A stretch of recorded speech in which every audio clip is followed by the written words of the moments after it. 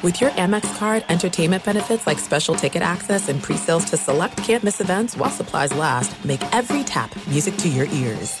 Superchargers, headlights, and more. With over 122 million parts, eBay Motors has everything you need to maintain your vehicle and level it up to peak performance. And with eBay Guaranteed Fit, your part is guaranteed to fit your ride every time or your money back.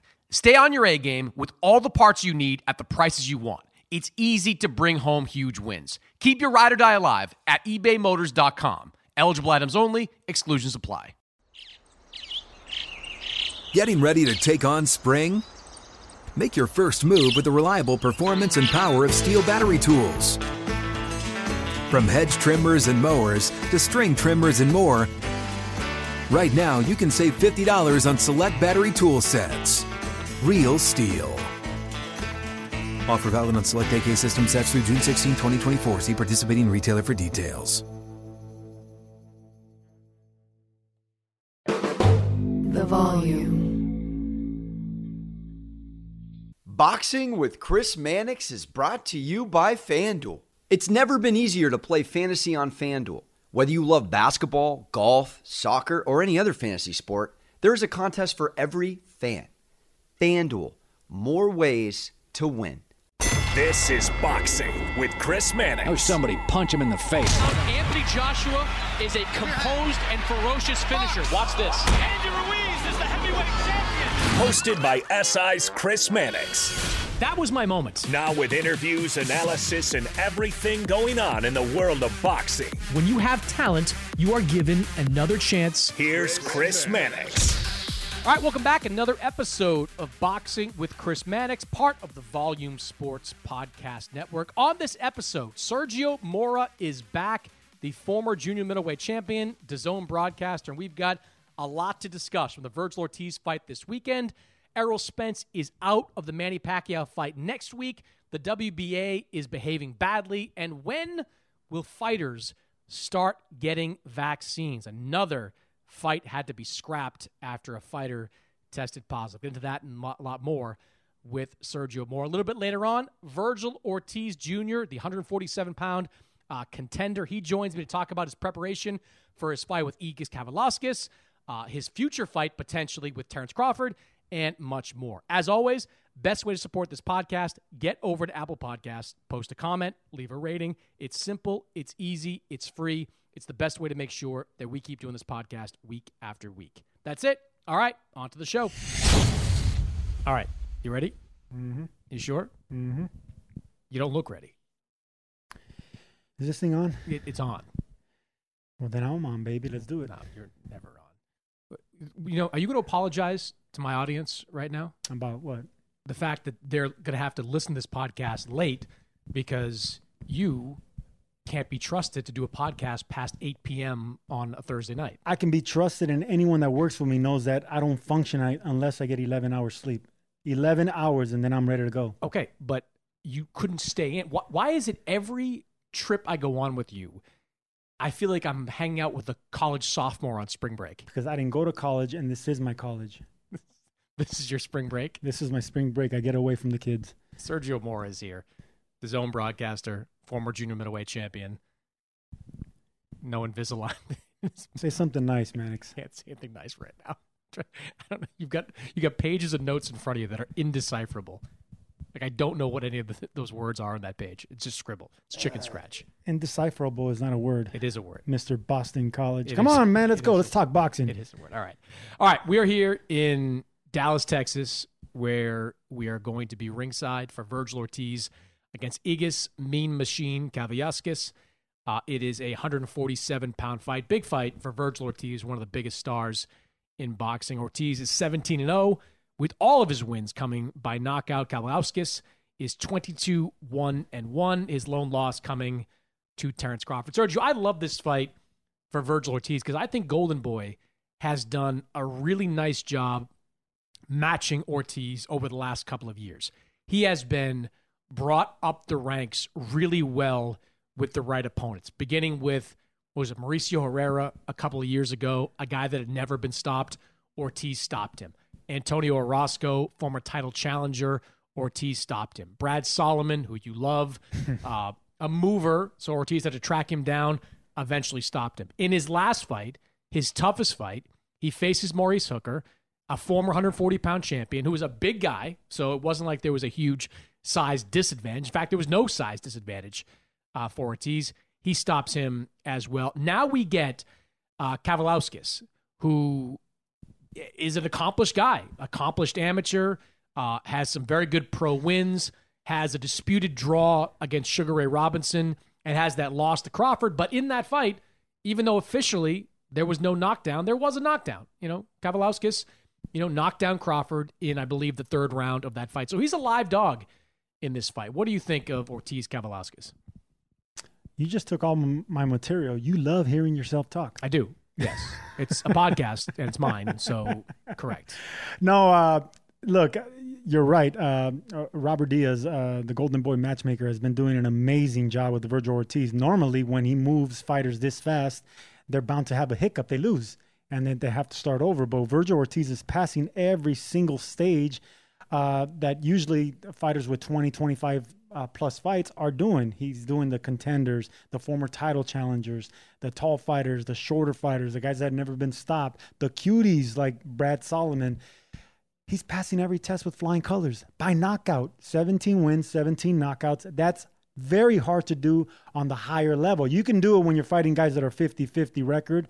You can do it with guys that are supposed to get knocked out or have been knocked out. He's doing it against, like you said, Herrera, never stopped. Solomon, never stopped. Orozco, he went the distance with Ramirez. And Mo Hooker, former champion. Every test, he's passing it. So this is just the next big test, and it's his toughest test. Just like every prospect who's in line for a title soon, you need to move him through stages. This is the next stage.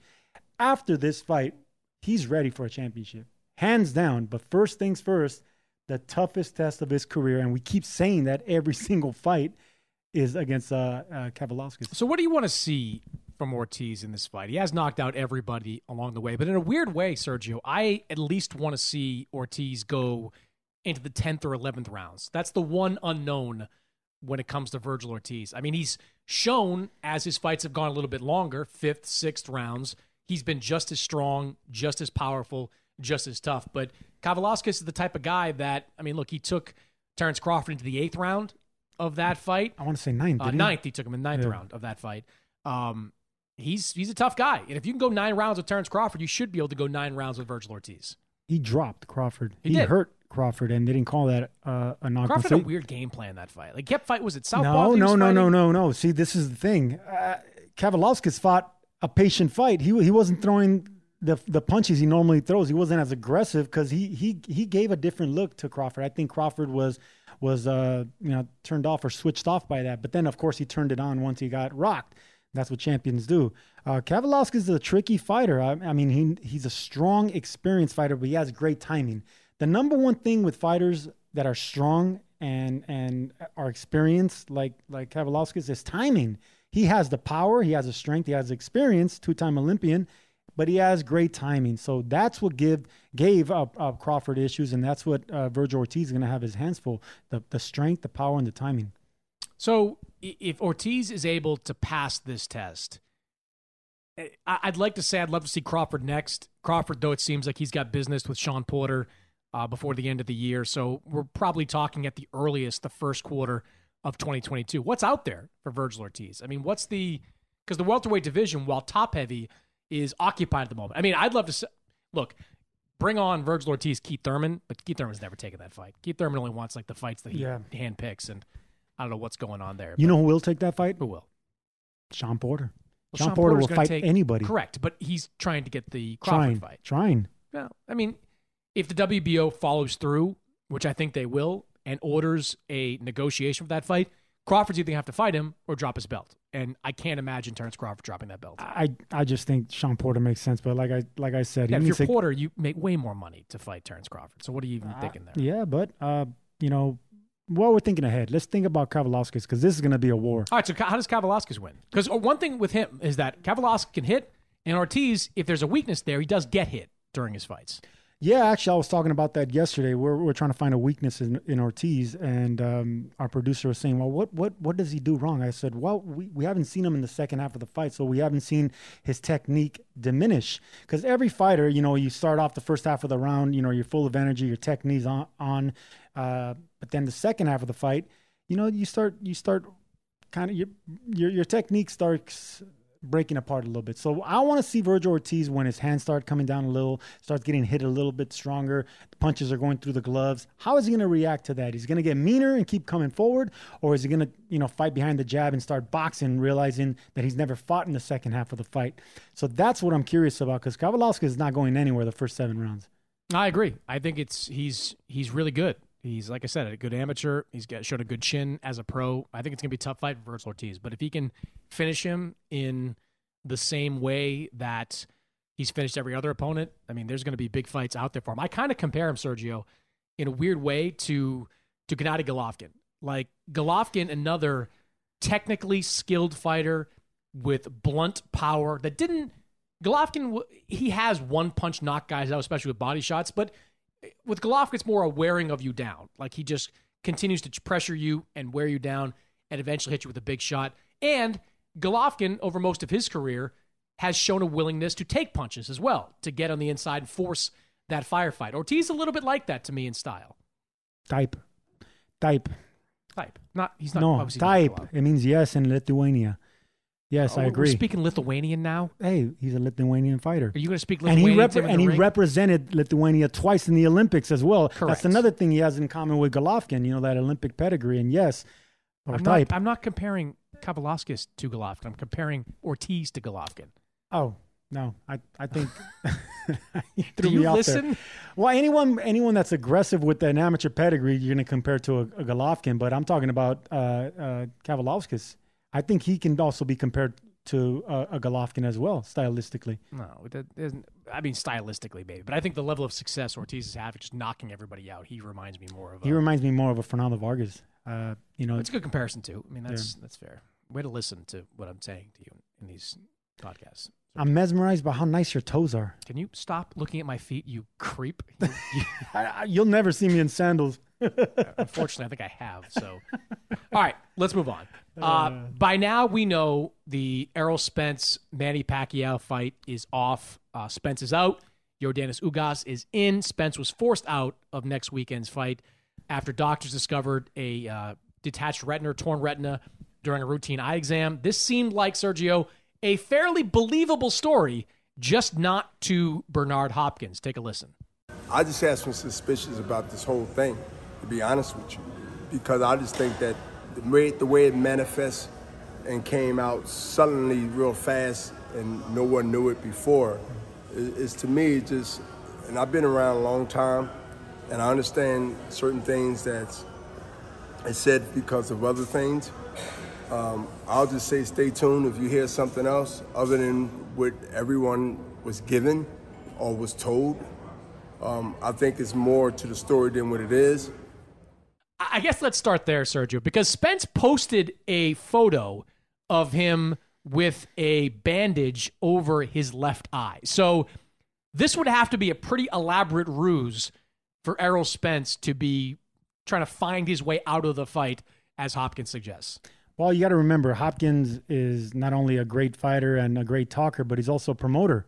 And the promoter side of him was talking about Spence and what was the word he used? He said he was hearing things. No. He used a certain word. He was suspicious. Suspicious. That he was suspicious. Well, I mean, that's what you got to do with your competition. The competition is another promoter. So with PBC and with the competition with Errol Spence, he's okay, but this got to be based in reality, though, right? Like you've got to have why would Errol Spence ever pull out of this fight? And why wouldn't he look? And why wouldn't he? Why wouldn't B-Hop be suspicious of his own fighters at Golden Boy pulling out of fights? Ryan Garcia being one of them. So he can be suspicious out of any. Not everything's a conspiracy theory, though. Well, according to Hopkins, but look, he's a great fighter and he's a great promoter and he's great at talking. I just don't think you lose credibility with me though. If you say with most people though, if you say look, there's reason to be suspicious. If you don't have evidence to back that up, I disagree. You're just bad mouthing a guy. It's like MSNBC and Fox News.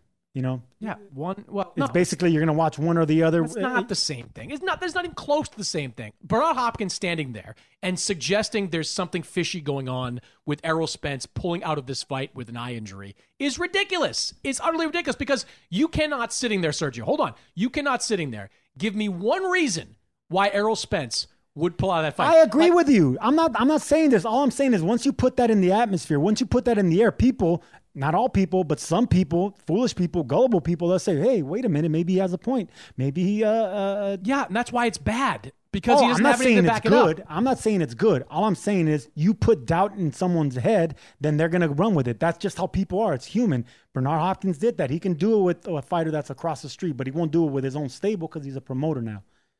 Well, yeah. Of course he won't do it with his own stable. I'm just saying, like, to this audience. You don't play around with retinas, with detached retinas, torn retinas. Of course and not. And you never, ever accuse a fighter, especially a well-established champion like Errol Spence, doing something like that. That's ridiculous. It's no.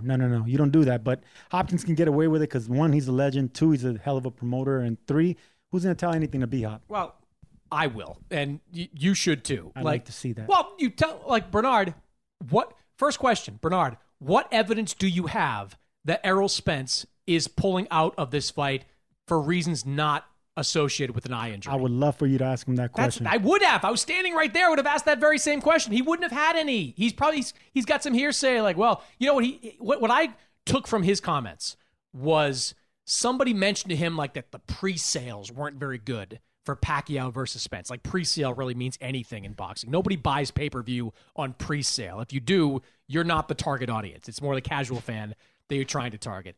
That is irrelevant. This was Errol Spence's opportunity to not only, I was going to say get another piece of the title, but he won't get that, but to beat a legend and have a king-making type of event that Manny Pacquiao had himself back in 2008. This would have been Spence's De La Hoya moment. Yes. Why would he ever pull out of it? Yes. No. And you need that on your resume. I mean, he has a great resume in Mikey Garcia, Danny Garcia, Sean Porter, but he doesn't have that legend, like you said. He doesn't have that name that's going to resonate for the next 20 years. You know, thankfully I have him. I have one of those, Shane Mosley on my record. I have a Vernon Forrest on my record, but you need that Hall of Fame name. You need that legend. And that was his, that's how you cross over. And Errol Spence, how are you going to pull out of a fight like that? It's ridiculous.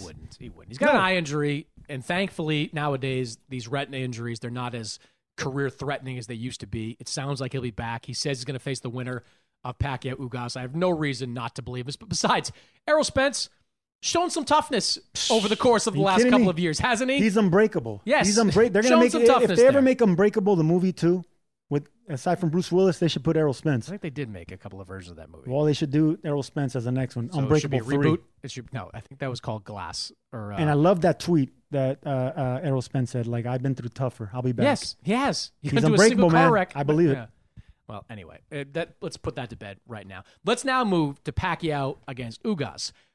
Ugas, not well known to the mainstream public, but a very good fighter, excellent resume, good record. How big a threat do you see Ugas being to Manny Pacquiao? You know, if Pacquiao was training for Ugas for 8 weeks, for 2 months, and I would say Pacquiao's gonna, run through him. But since he wasn't training for Ugas, he was training for a completely different style. This is gonna be a problem for Manny Pacquiao at 41 years old. And when you say completely different style, just to clarify, Spence is a southpaw, right? A Ugas, strong power punching southpaw, correct. Comes forward, excellent body puncher. Yordenis Ugas is more of a he has that Cuban style, that amateur pedigree. He can be a cutie, he can bang, he can box, but he's mostly, he'll be happy pecking you apart. So he went from an aggressive southpaw to a guy that can back up and fight behind a jab and an orthodox fighter. So stylistically, I just think no matter how much of a legend Manny Pacquiao is, he's going to have trouble because it's timing, Mannix. I've been here before. I'm going to give you just in a nutshell. I was training for Kasim Uma, an aggressive southpaw, for 10 weeks. I had James Kirkland in my camp. I was getting my ass whooped for 8 weeks, but I was training for a southpaw. That fight got canceled. They got scratched, and then I got thrown in with Elvin Ayala, a cutie, an orthodox fighter. I struggled. I was in great shape. I was hungry. I was motivated, but I wasn't training to fight an orthodox fighter. The timing was off. So it's this internal clock that Pacquiao, no matter how great of a legend, he's fought everyone you could think of under the sun, but that it's going to be like an internal thing. It's a timing thing. I can't explain it really, but it's like training yourself to sleep, like working the graveyard shift, training yourself to sleep at daytime to work in the nighttime. Then all of a sudden they're going to reverse the schedule on you. Your body, that timing is going to be off. That's what's going to be the issue here. Aside from Ugas being a hell of a fighter, the timing's going to be off for Pacquiao. It's dangerous. Well, Ugas too, remember, he was training for an orthodox fighter and Pacquiao's a southpaw, right? So there's also the reverse can be true for Ugas as well. He's training for a different style of opponent as well than, I forget who was supposed to fight. Somebody who's the co-main event, Fabian Maidana. So I think there's an adjustment there as well. I think the other variable in all this is that Pacquiao's been off for 2 years. Like, it was 2 years ago that he stepped in and beat up Keith Thurman. And now here he is in his early 40s preparing to face Ugas. So I think part of me doesn't really know what to expect from Manny Pacquiao. Will we get the guy with the speed, the ferocity, all those things that made Manny Pacquiao great? Or have the last 2 years taken something away from him? Because Father Time is undefeated in boxing. Or will we finally see the end of Pacquiao? You know, sometimes things like this are what, when a fighter grows old. And with a style like Pacquiao, where you're burning the candle at both ends, I mean, it's just going to take one night where they turn old. It's going to be that one night after all those wars where they fall apart. And sometimes it's physical, sometimes it's mental. So I think this time, if Pacquiao has a bad night, you can make a great case for the fact that he was ready for Spence and not Ugas. So if he has a bad night, it could be age, it can be style, it can be, you know, the fact that he was just not there mentally. But he's going to have a great excuse because I'm telling you, man, fighters hate switches like this, especially the bigger the fight and the closer it is. How do you, as a fighter, explain Manny Pacquiao's longevity in this sport? Because I can explain to a degree. I can't. Bernard Hopkins, I can explain, right? Because he didn't take a lot of punches. He was a very good defensive fighter. Pacquiao, time after time after time, is in wars. And fighters like that have a very limited shelf life. Sometimes they're done like in their early 30s. They may hang around for a while, but they're not fighting at the top level like Pacquiao was at age 40. Is there anything you can see that explains that? And Hopkins, mind you, he started late and he lives a clean lifestyle. He doesn't drink. He won't even eat fish if it's cooked in white wine. Trust me, I had dinner with him. Pacquiao, on the other hand, he gambled, he drank, he did all that stuff early in his career. Bob Arum once famously said that, you know, the reason that Pacquiao was starting to lose because he stopped doing all that and got spiritual. You know, fighters like Pacquiao are throwbacks like Roberto Duran. You know, they can live a wild lifestyle, and then once you put them in that ring, and if they're motivated, that's the main thing. If they're motivated, they can beat anyone any time. But Pacquiao, the second half of his career, he cleaned up his lifestyle. He became more of a spiritual person, and of course, he always trains hard. I can't explain it. No one can explain it. What he's doing at 40, 41 years old is unheard of. And that's why people, sometimes, since that word suspicion, we threw it out there already with Bernard Hopkins, that's why people are suspicious with Pacquiao. How is a man that started at 106 pounds doing what he's doing all the way to 154 this late in his career? You question it? I don't, because I know he's great, and we're watching a living legend, and we just got to appreciate the fact that he does things others can't. In a bizarre way, this Spence injury could turn out working out for Pacquiao. Like, if he beats Ugas, and he's favored to beat Ugas at this point, if he beats Ugas the end of the year, early next year, we could see Pacquiao against Spence in another big fight and another big payday for Manny Pacquiao. And that'd probably be even bigger fight. If Pacquiao can knock out Ugas and remind some people that have been, have seen him away from the game for the last couple of years, just how great he is, that Spence fight, frankly, gets even bigger. That's a big if. You don't think he wins? Who are you picking? Look, even if he wins, who are you picking? Man, I'm going to tell you right now. I've seen this happen many a times. It happened to me. I think he's going to look sloppy. I think Pacquiao's going to look sloppy. It's just not the right style for him. He wasn't preparing for him. Also, you're up for a championship fight like Spence, and then you go to your Dennis Ugas. You know, I mean, a good fighter, a solid fighter, but he's not an A or B. He's like a C+ type fighter as far as like what he brings to the table. You don't get motivated for that, man. So this is just a mental thing. I think he's going to look bad. Even in winning, I think he looks bad. Okay, so you think who wins? Again. I'm not going to call an upset, of course, against a legend. I just think Pacquiao wins, but he looks sloppy. Okay, I'm taking Pacquiao by unanimous decision in this fight. Let's move on. I want to talk about the WBA. The WBA has long been the worst sanctioning body in all of boxing. Here's a stat for you, Sergio, courtesy of our friend Dan Rayfield. In 17 divisions the WBA has, they have 43 title holders.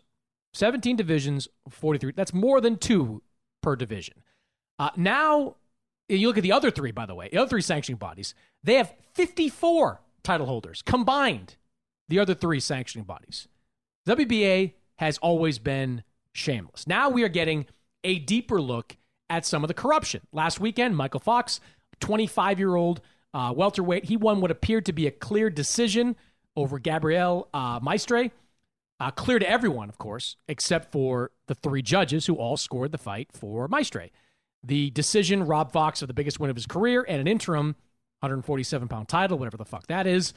In the aftermath, we learned that one of the judges, Gloria Martinez Rizzo, has a history of racist tweets. Fox, of course, is black. Yahoo Sports reported that Gilberto Mendoza, the president of the WBA, is something of a shadow manager for Maestre, who is Venezuelan, where the WBA has been headquartered in the past. Mendoza is now scrambling. He says he has suspended Rizzo and has ordered a rematch between Fox and Maestre. For what it's worth, Fox told me he doesn't think Maestre is going to take that rematch. Mendoza says he plans to start eliminating some of the WBA titles beginning in the fall. Sergio, your reaction to this complete mess? I held my nose while you were going on your rant there because it stinks.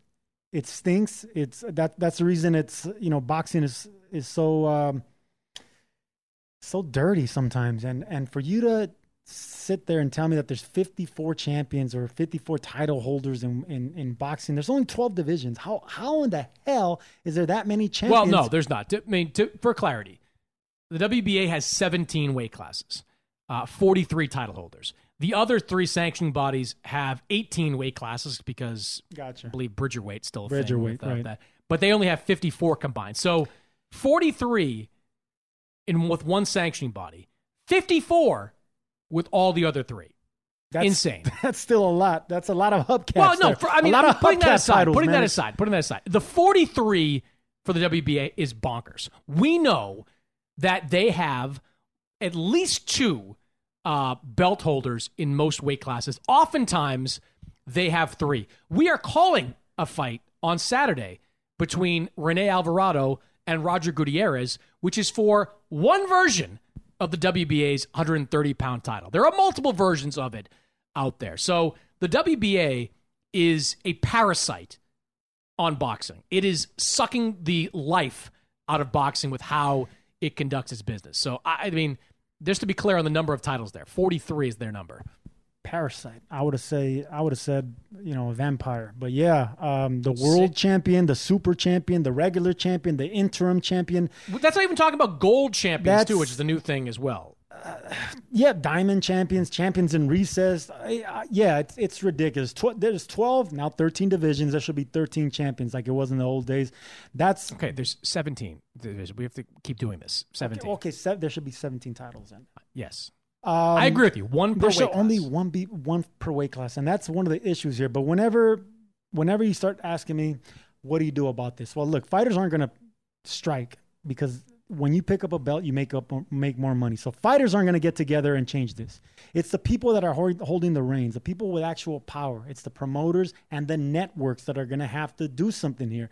They're going to have to get in the way here and say, if the WBA is going to be the sanctioning body that these fighters are going to fight 12 rounds for, and for this belt, they need to make sure that it's not a trinket, that it's not a hubcap title, that it's not one of these interim or regular or I don't know which one it is anymore. It has to be only one belt on the line.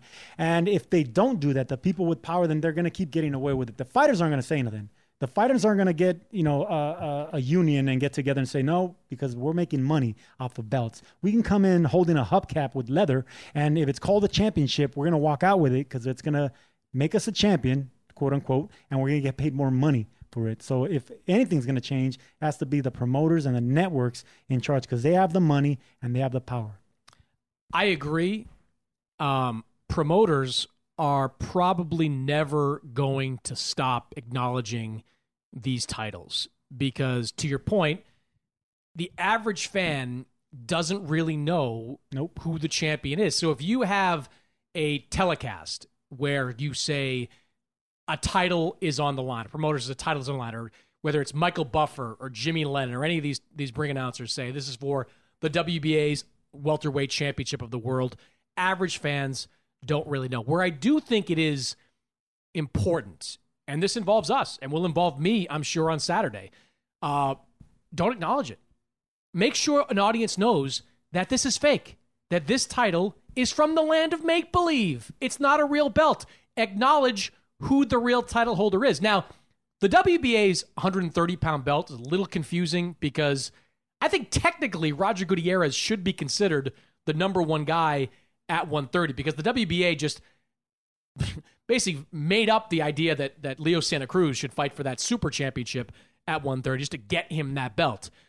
So it's a little confusing there, but I think broadcasters, in the simplest possible terms, should say to their mass audience, this isn't real, and point out the corruption that takes place and why this isn't real. So that's on us to a degree, and I certainly will be willing to say it on Saturday. That's why there's a good cop, bad cop type. So that you're the bad cop, and if it comes down to me, I would say something like, fighters love having belts around their waist. To be clear, just to clarify what the 130-pound WBA title picture looks like, the super champion is Gervonta Davis, who beat Leo Santa Cruz, who, by the way, has no intention of ever fighting at 130 ever again.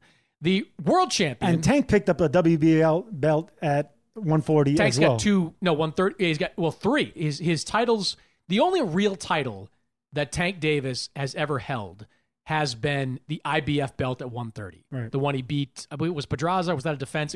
That was involved in that fight. Then he lost on the scale subsequently. After that, it was WBA manufactured belts at 130, 135, and 140 against Mario Barrios. So he is the recognized super champion, even though, as we said, I don't believe he should be recognized the top guy.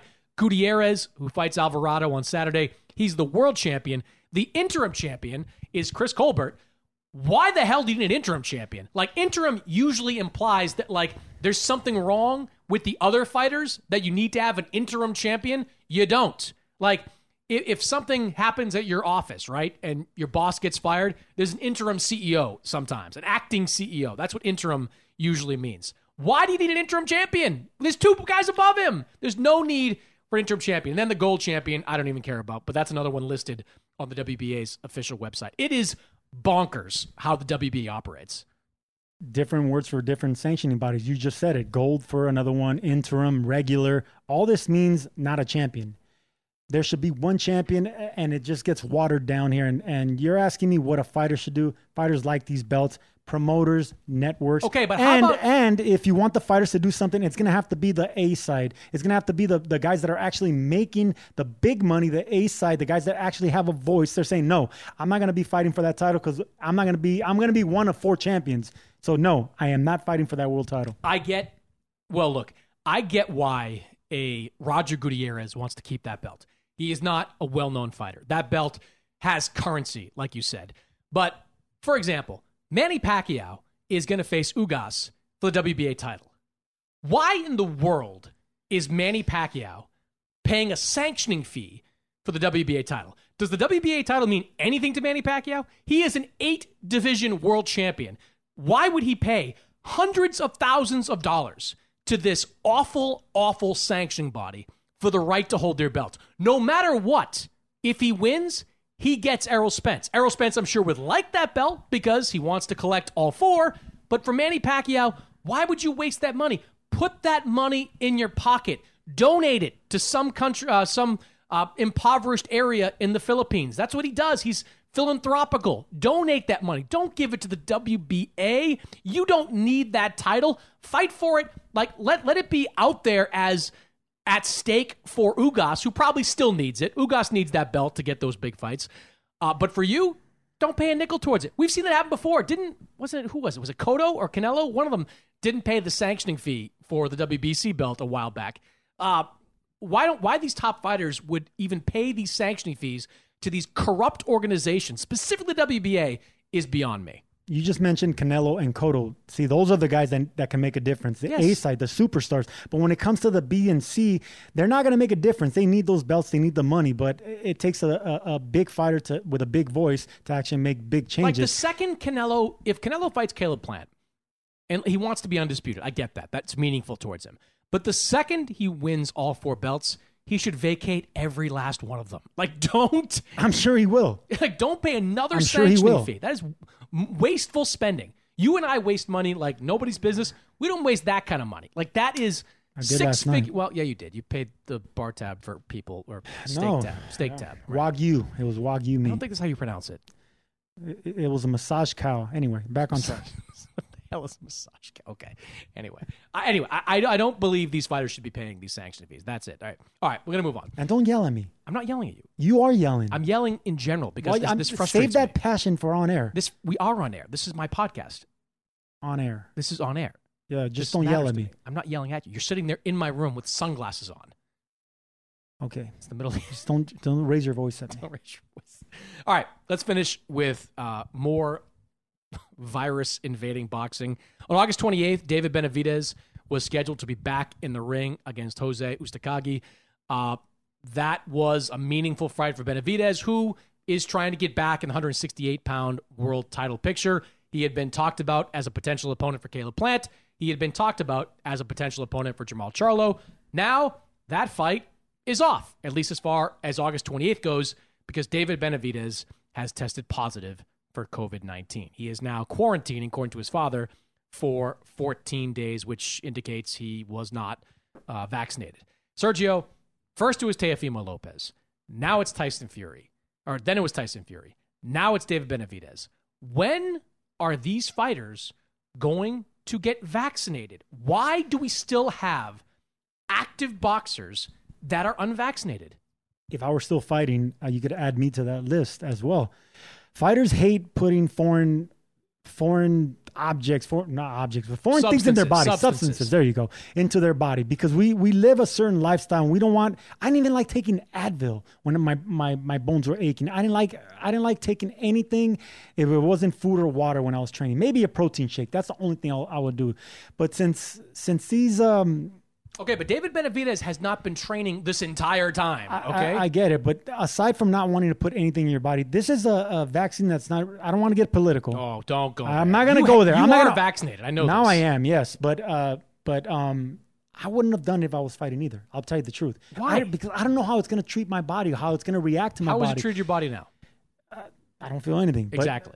I get it. Okay, but if you're do you know any boxers that have felt something? If you're in your young 20s and you're suspicious about everything and you question everything and your body is your temple, that's and all you do is work out. Fighters are stubborn, Mannix. Correct. Fighters are freaking stubborn. You can swear, it's fine. No, you swore. I did. Yeah. All right, so fighters potty mouth now. Fighters are fucking stubborn, and that's part of the reason they're fighters. They do something that 99% of the people in the world and the population will not do. And they do it because they want to, because they go against the grain. They're salmon-minded. They go against the tide or whatever it is, the stream. So you're not going to tell a fighter what to do and what not to do. Okay.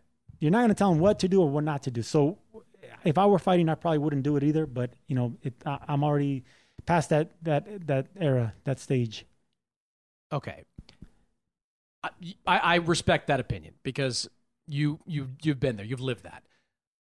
I would also just add that there is no evidence that this vaccine, outside of a few hours, 24 hours after being injected with it, has any kind of meaningful impact. That second vaccine knocked me on. For how long?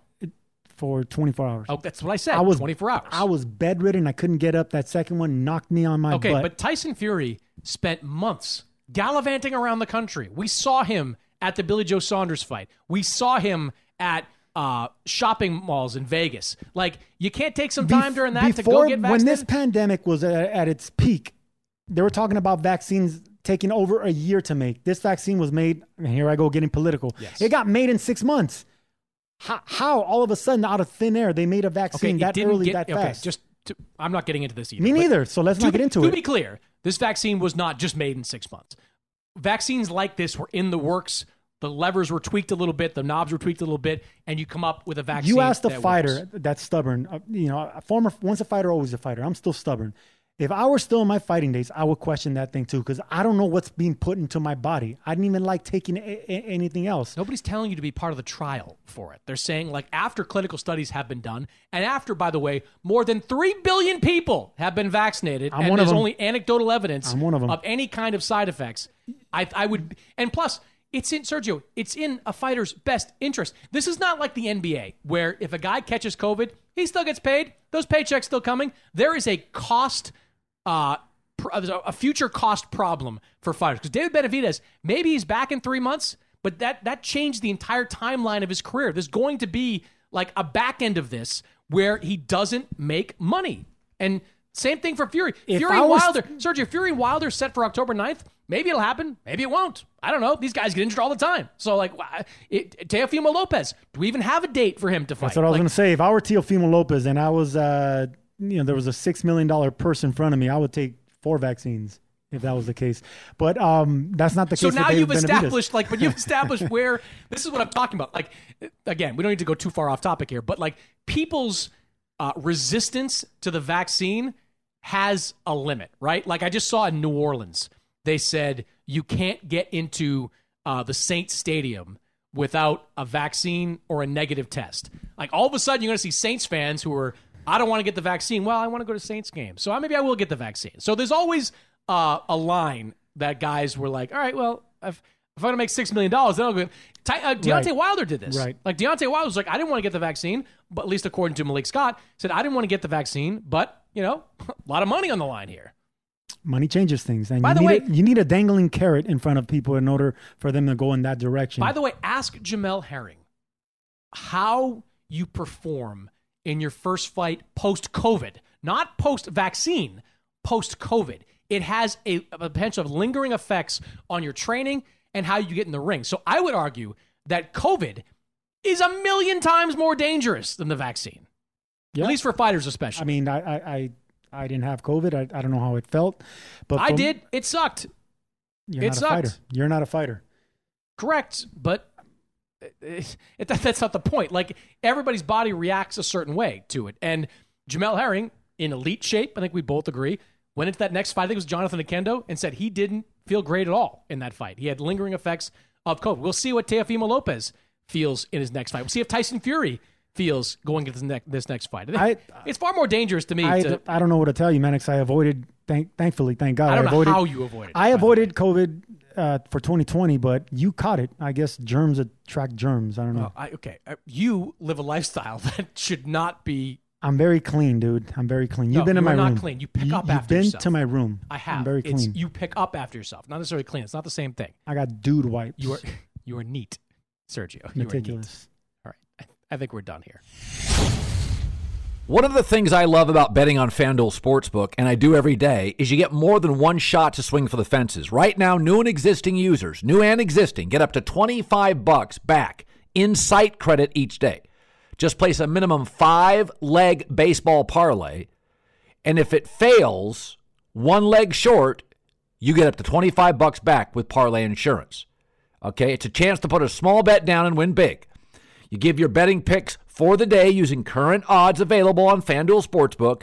There's a reason FanDuel Sportsbook is America's #1 sportsbook. The app is really easy to use.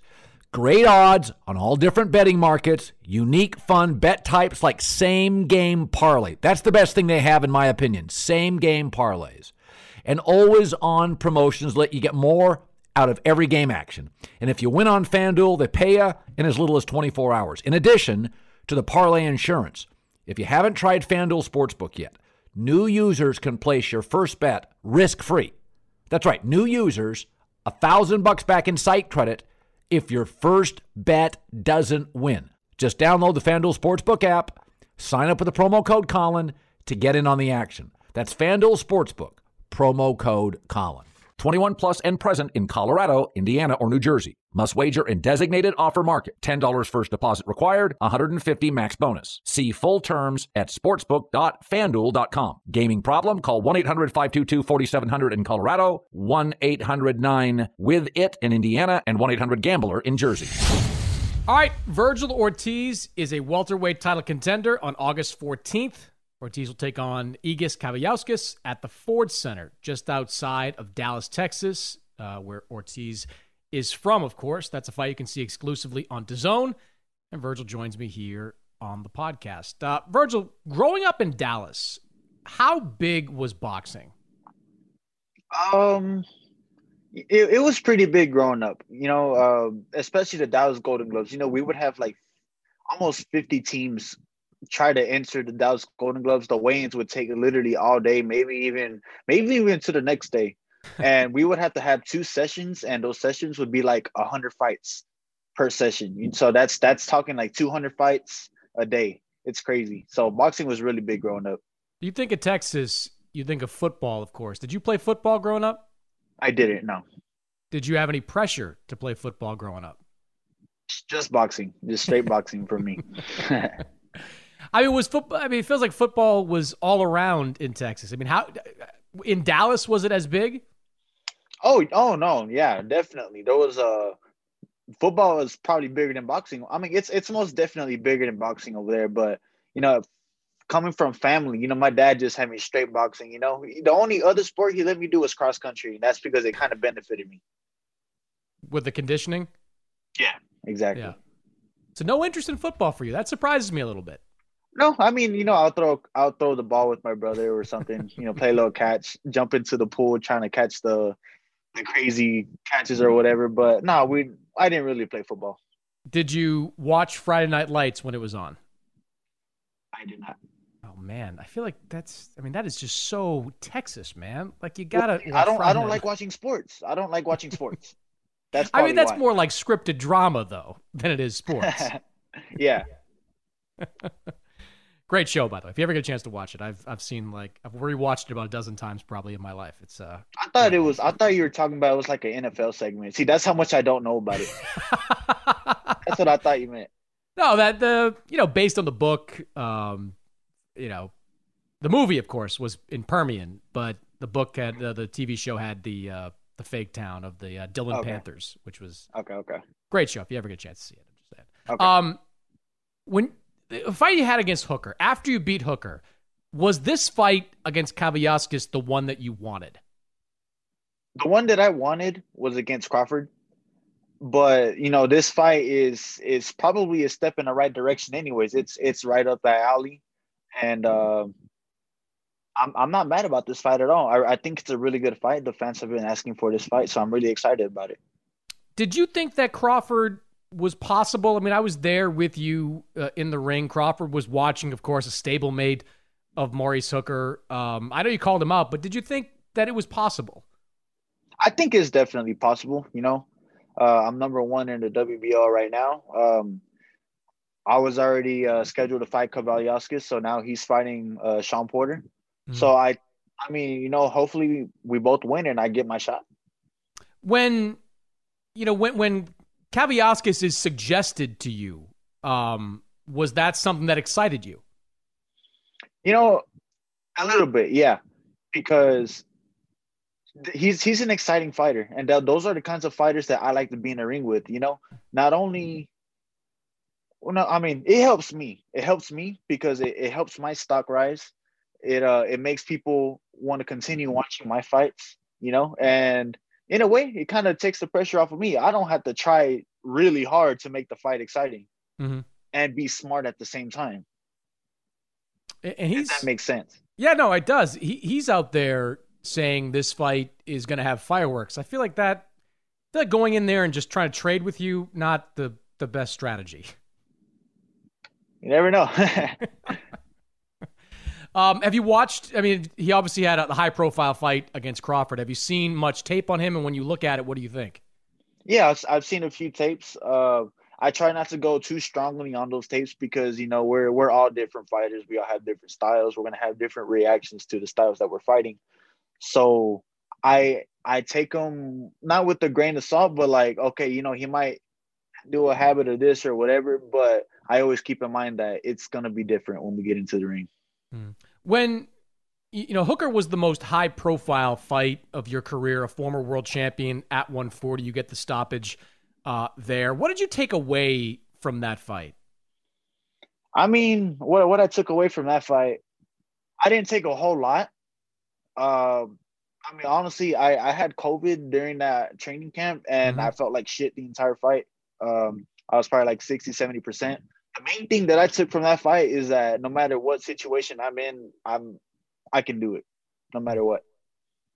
How close were you to having to cancel that fight because of how you felt? Man, I had to convince my team, no, let's go. We got to keep going. We have to. I can do this. What was it that made you want to take that, even though if you had nobody would have blamed you, certainly, if you had pushed the fight a couple of weeks or even a couple of months? I just feel like, honestly, yeah, it was a risk to do, but I just feel like it would have been a waste of time. I'm already in camp. I've been training for a little over a month already. I got it like kind of in the middle of training camp. And yeah, I probably had like a week of sparring, before the fight. But, it's just one thing about me. I'll bring it if I got to bring it. It's hard to tell sometimes, Virgil, what is a tough fight for you. I mean, you've had some guys go, 5-6 rounds, whether it's a Roscoe, Brad Solomon. You had Maurice Hooker do kind of the same thing. Where does the Hooker fight rank for you among the tougher fights that you've had? Or was it that tough? I guess not even the question was it a tough fight? Yeah, it was. Of course, it was a tough fight.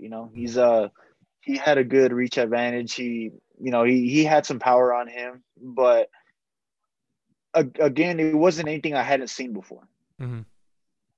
When you step in the ring, you've got all your fights have ended by knockout. Do you feel any pressure to keep that knockout streak going? No pressure at all. No pressure at all. Honestly, I just want to fight. I want to look good in my fight. I've been in a lot of amateur fights where I got the knockout, but I didn't look good doing it. My dad was telling me, dude, you should have did this. You looked a little sloppy in there. And I had some fights where I went the distance, but he was really proud of my performance. So it's just a matter of how I look.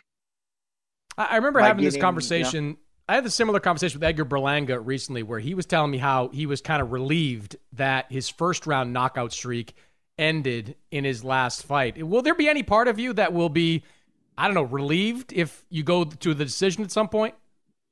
I don't know if relieved is the word for it, but maybe I'll be kind of happy that I'll be getting that 12-round experience, maybe this fight, maybe in an upcoming fight, that's valuable experience that I'll need.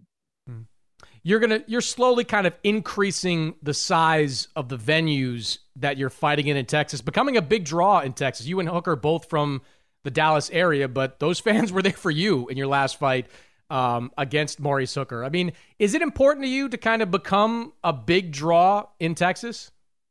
Oh, yeah, of course. I have a lot of fans in Texas. I have a lot of family and friends, a lot of, former teachers that still hit me up from time to time. It's a good feeling when you have all that support behind you. What's your dream venue in Texas? This one. It's the Cowboy Stadium in Arlington. You already know. Let me tell you, that Canelo fight in front of 73,000 was wild. That was crazy. That was wild. Like that, the intensity of that crowd. That's a lot of boxing fans. A lot of Canelo fans, certainly first and foremost, but a lot of boxing fans in there that just packed that bad boy in. One thing I don't know, people know about you, your trainer is Robert Garcia, and there are a lot of, the sparring you get at that Oxnard gym has got to be incredible. World champions, Mikey Garcia, Jose Ramirez, among others that have passed through there. How would you describe the sparring sessions you're able to get in that gym? Oh, I've taken a lot from those sparring sessions, and it's an honor to be here.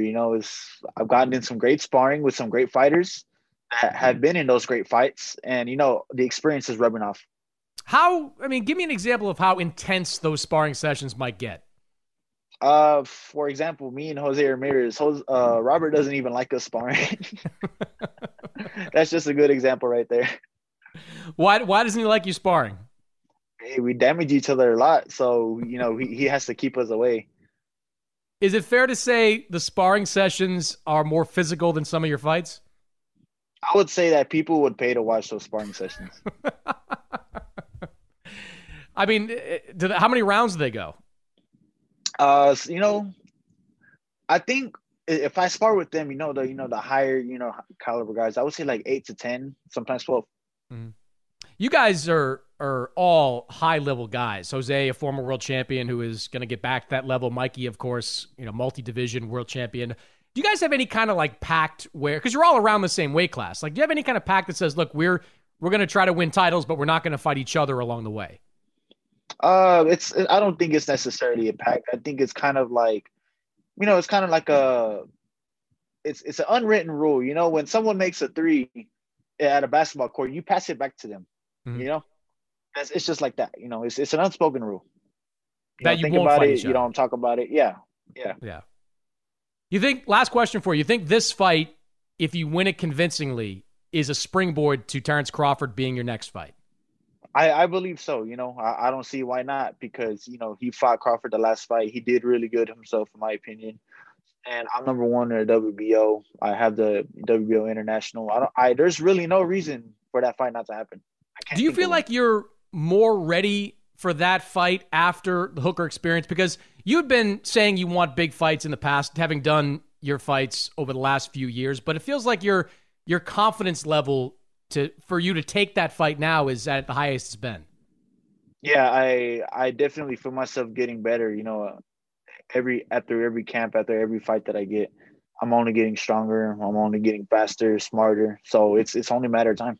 Mm-hmm. It's going to be good to see you back in, Virgil, August 14th against Kavaliauskas. That's a fight you can see live on DAZN. Good to see you, man, and we'll see you down in Texas. Yes, sir.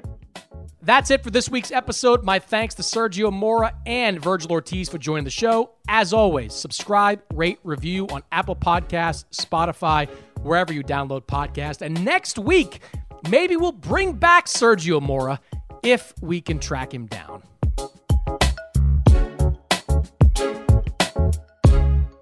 Live Nation presents Concert Week.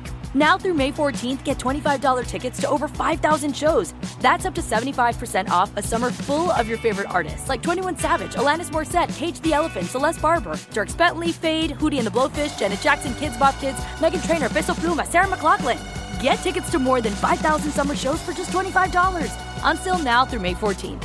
Visit LiveNation.com/Concert Week to learn more and plan your summer with Sean Paul, Sum 41, 30 Seconds to Mars, and Two Door Cinema Club. If a new house is on your wish list in the next 5 years, grow your savings faster and experience your dreams with an Ohio Homebuyer Plus account from Kemba Financial Credit Union. A savings account specifically designed to save for a new home, where you can earn 7% APY, a $500 matching bonus, and a $1,500 mortgage closing cost credit. Learn more at Kemba.org. Offer expires March 31st, 2025. APY equals annual percentage yield. Restrictions apply. NMLS 292230. Equal housing lender. Federally insured by NCUA. Zero Foxtrot isn't just a brand, it's a way of life. Founded and operated by veterans, Zero Foxtrot's unique apparel and gear echoes the grit of the warrior culture. Zero Foxtrot dedicates itself to producing content, honoring the sacrifices of forgotten heroes of the past, and connecting history to the present. Embark on a journey with Zero Foxtrot today at zerofoxtrot.com. It's not merely our products, it's about the ethos that we embody. Rugged, resilient, and timeless.